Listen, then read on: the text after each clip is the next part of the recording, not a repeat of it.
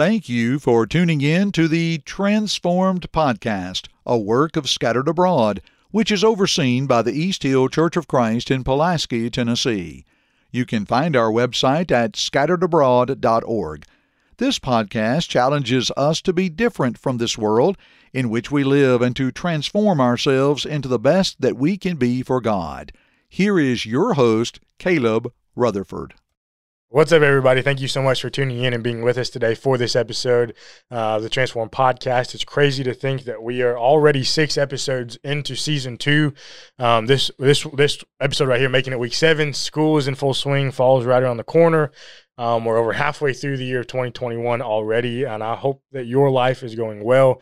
I hope that you're feeling blessed. I hope that this podcast network is helping you in that regard. I hope it's helping you grow. We're striving to be beneficial to you as listeners, and hopefully we're attaining that goal, and that we're helping you to grow in your faith and in your knowledge of the Word of God. I hope that you are learning about God, that you're learning about His Word, that you're studying His Word every single day, and you're learning about the plan that He has for us as His children. Maybe you've never heard of some of the things that we've talked about before. Maybe there are some things that are maybe foreign to you and you've never really thought about them. If that's the case, thank you for taking a listen, and I hope you keep listening. And I hope that if you have any questions, you reach out to us, that you are willing to talk to us about these things, because we would be certainly more than happy and more than willing to talk to you and to try to answer any questions that you might have. Again, all the ways to contact us are in our show notes below, so please don't be afraid to check those out and do that if you need to. And also, as always, please remember to give us a rating or a review on whatever platform it is that you use. That would certainly help us out greatly. Once again, we are in the midst of Season 2, and if you've been following along with us, you do know that we are studying the theme of transforming into, and specifically, we are looking at Hebrews chapter 11, the Hall of Faith, as some people call it. And we're looking at this chapter for these first 8 lessons. And we're looking at how we can transform into a person of great faith. And if you've listened to any of our episodes for the beginning of this season, you know that we've had a guest on with us, and he'll be on with us throughout this episode, as well as next episode, and then we'll finally kick him off the podcast. But I appreciate Ben being on the podcast today again. Yeah, man, I've really enjoyed it. Really enjoyed the last several episodes we've been able to do, and I'm looking forward to closing this out strong. Yeah, absolutely, man. It's been a pleasure and a blessing to have you on. Let's jump right in as we talk about this, the character of Rahab today. Now, really, this is a very, very interesting study. I'm really excited for this one, probably the most out of all of the ones that we've been able to study. But I want to read where she's talked about in Hebrews chapter 11. I want to read here at the beginning of verse 30, where the Bible says, "By faith the walls of Jericho fell down after they were encircled for 7 days." Verse 31, "By faith the harlot Rahab did not perish with those who did not believe, when she had received the spies with peace." So Ben, what is kind of the setting when we get to Joshua chapter 2, and that's where all this takes place? What's kind of the setting and as to who Rahab is and kind of what the situation's going on there?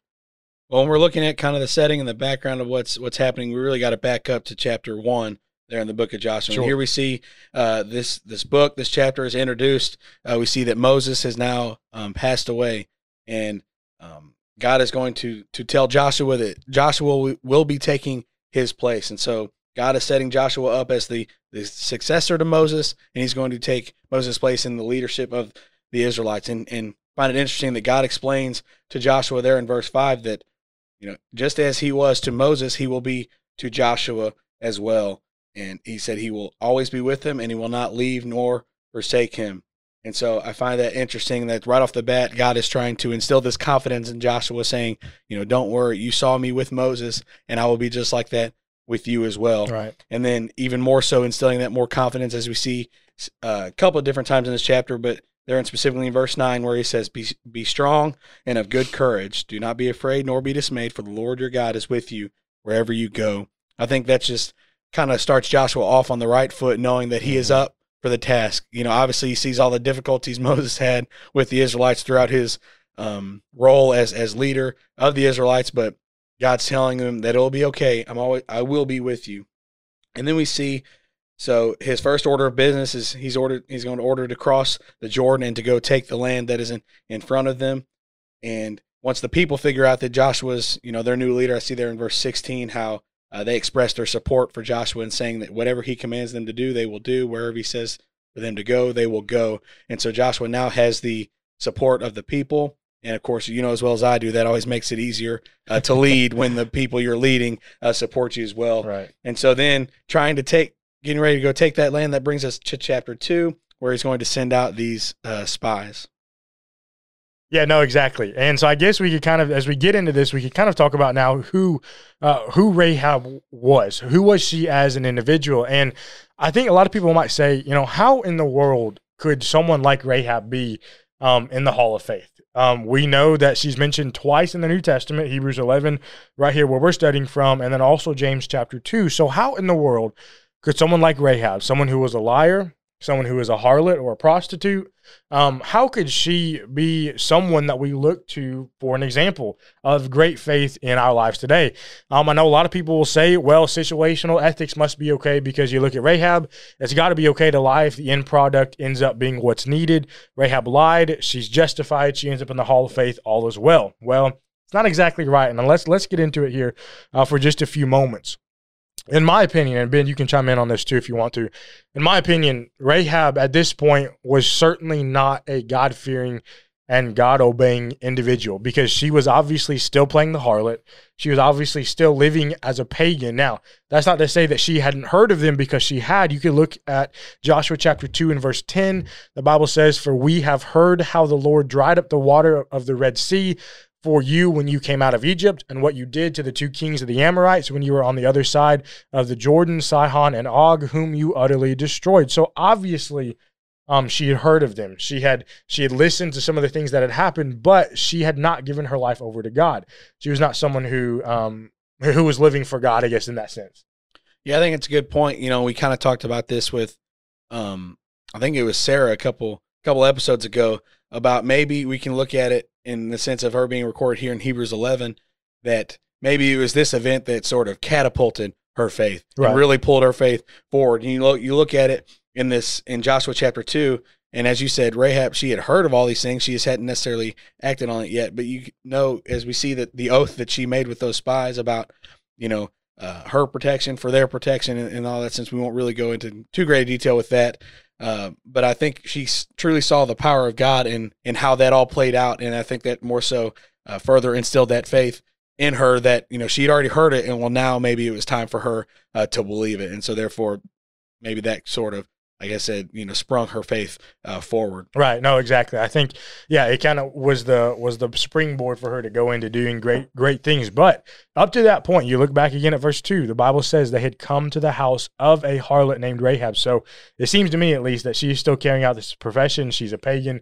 She's not who God wanted her to be yet. So I think we can make the point here that Rahab is still living as a pagan. She's still living in the world, which I think explains her quick motive to lie. It was almost like second nature. People in the world lie all the time without even thinking about it. And so I think that's why it was so easy for her to just immediately, she said, I'm just going to lie and make sure you get what you need out of the situation. And so as Christians, you and I know, obviously our first reaction ought to be to tell the truth. But I think for the world to tell a lie, it's really not that big of a deal in the world's eyes. So I think we need to establish first that Rahab was not living a righteous and a pure life. Yeah, I think that's a good point. And I find it interesting that whenever she is mentioned, it's usually, that word harlot is mentioned with her, right? The harlot Rahab. And it's always that constant reminder. But I think we can look at it as the lesson that, God is going to use imperfect people to fulfill his perfect plan, right? And in his perfect ways. And it doesn't matter what you have done or think you've done, you can always turn your life around no matter where you came from. And I think we'll hit onto that a little more detail in a little bit, so I won't spend too much time on that now. But I find it interesting that, she's always described as the harlot Rahab, because that's in fact what she was, right? When this was happening. And but it's that reminder that you can come from doing something like that and turn your life around for the better. No, you're exactly right. The second thing that I want to point out here when we talk about Rahab's lie is that, and I think this is so important to remember, that her lie is never and never will be justified at any point in Scripture. I want you, if you think that, find me the passage, Old Testament or New Testament, where an inspired writer wrote the words, and Rahab was blessed because of her lie, and Rahab's lie is justified. You can't find it because it's not in Scripture. her actions were never, ever justified because, as you and I know, God is not a God of lies. Right. And I think it's important to realize that, the ends don't always justify the means. Right. Right. Just because the end result was what was supposed to happen doesn't mean you can do anything you want to do to get there. And so, again, we'll probably touch on that a little bit more, but we can't get lost in the fact of, looking at the end result and saying, I can just get there however I want. That's not the way it goes, right? Exactly. God has laid out a plan and a path for us that we must follow. Exactly. Her actions never justified. There was a plan that needed to happen. We know that God is not a God of lies. We know he's a God of truth. I mean, if you think about it, if he were the God of anything else, how could we trust anything that God tells us? His judgments are true. His commandments are true. His law is true. His precepts are true. Just read through Psalm chapter 119 over and over and over again. It talks about God's words and precepts and commandments being truth. Everything about God and Jesus is true and truthful. Therefore, because of that, you and I have to be very, very careful to even suggest that lying in any situation whatsoever by any person could ever be justifiable. To try and rationalize dishonesty, I think, is a very slippery slope that none of us would really want to tread on because, think about it.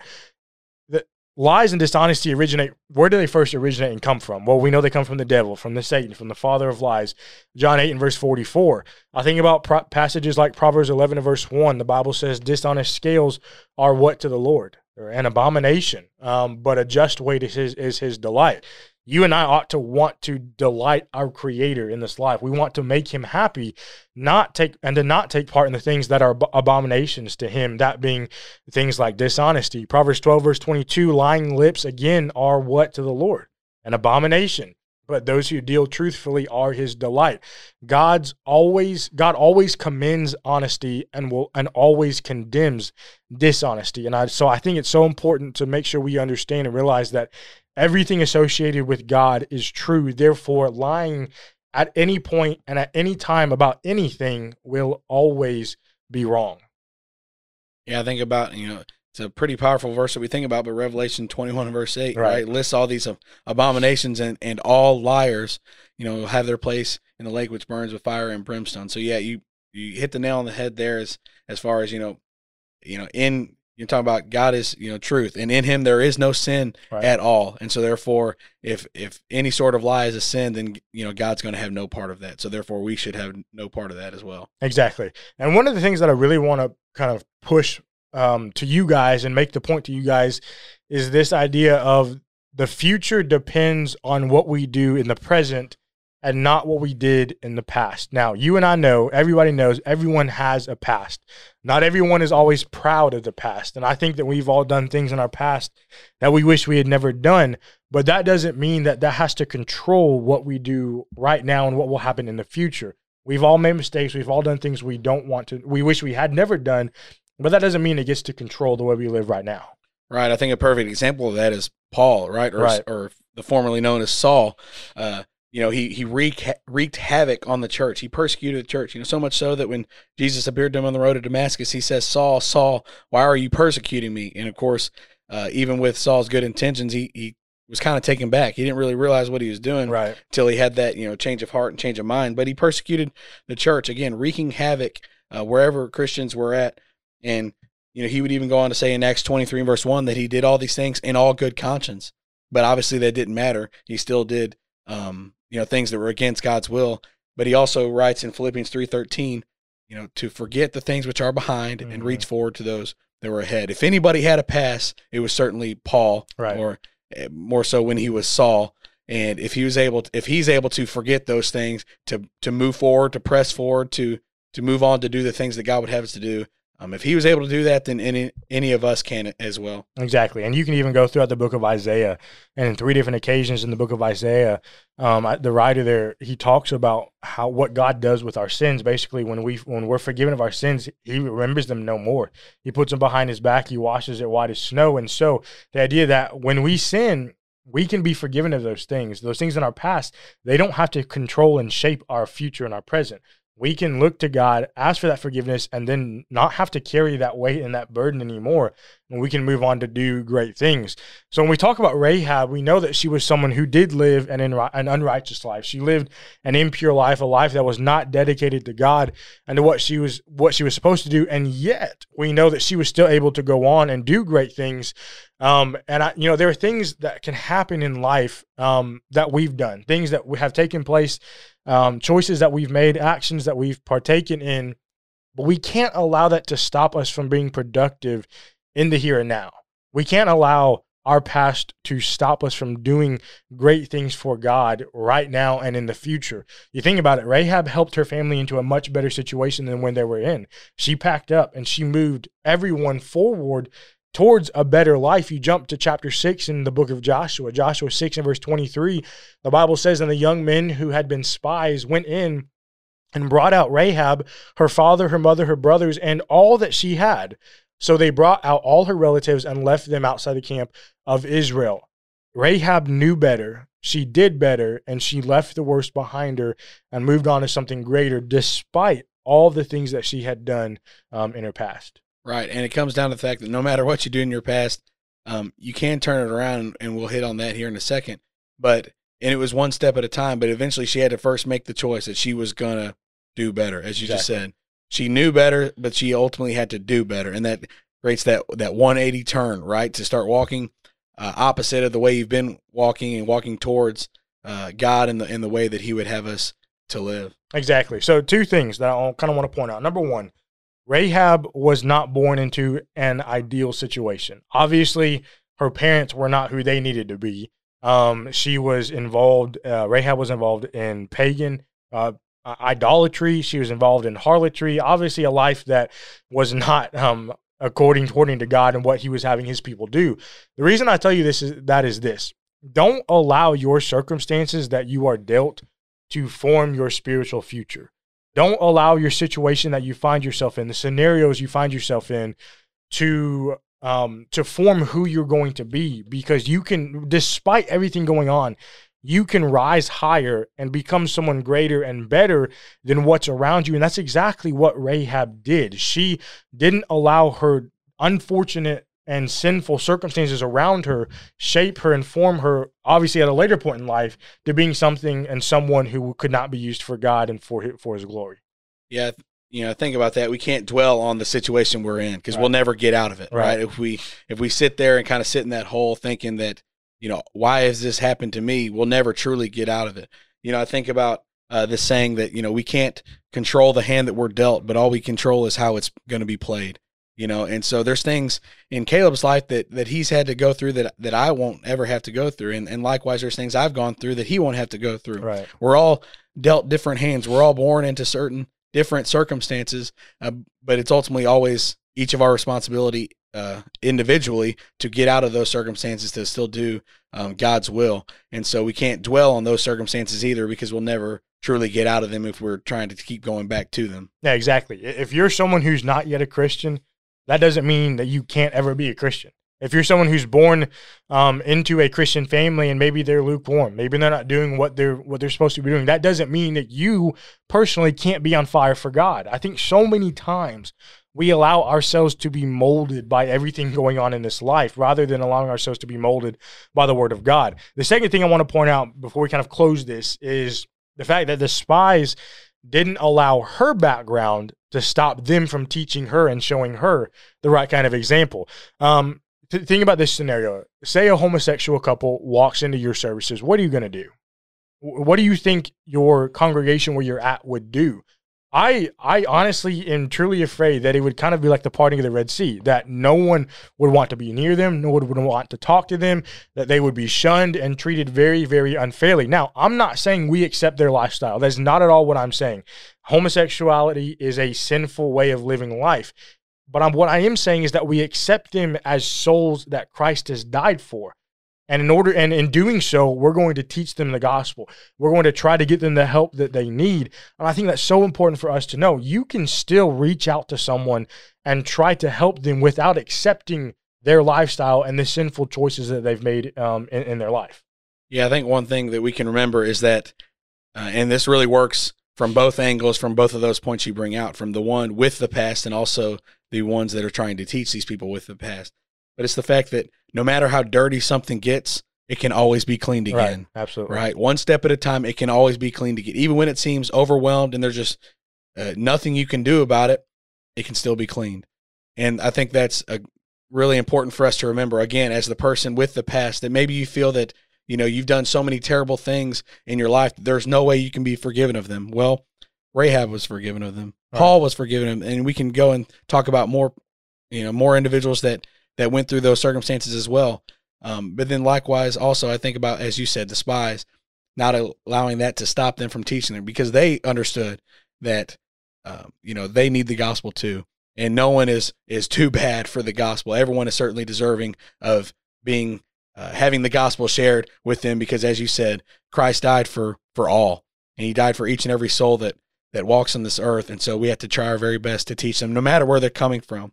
And if not us, then who? And I think that's something we have to remember, that everyone is worthy of that, and everyone needs to be treated as such, and also treat yourself that way too. Right. There was a slogan that a plumbing company once used, and it said, "There is no place that is too dark, too deep, or too dirty that we can't reach and fix." And I don't, that's kind of a perfect way to describe, the grace and the mercy and the blood of Jesus Christ.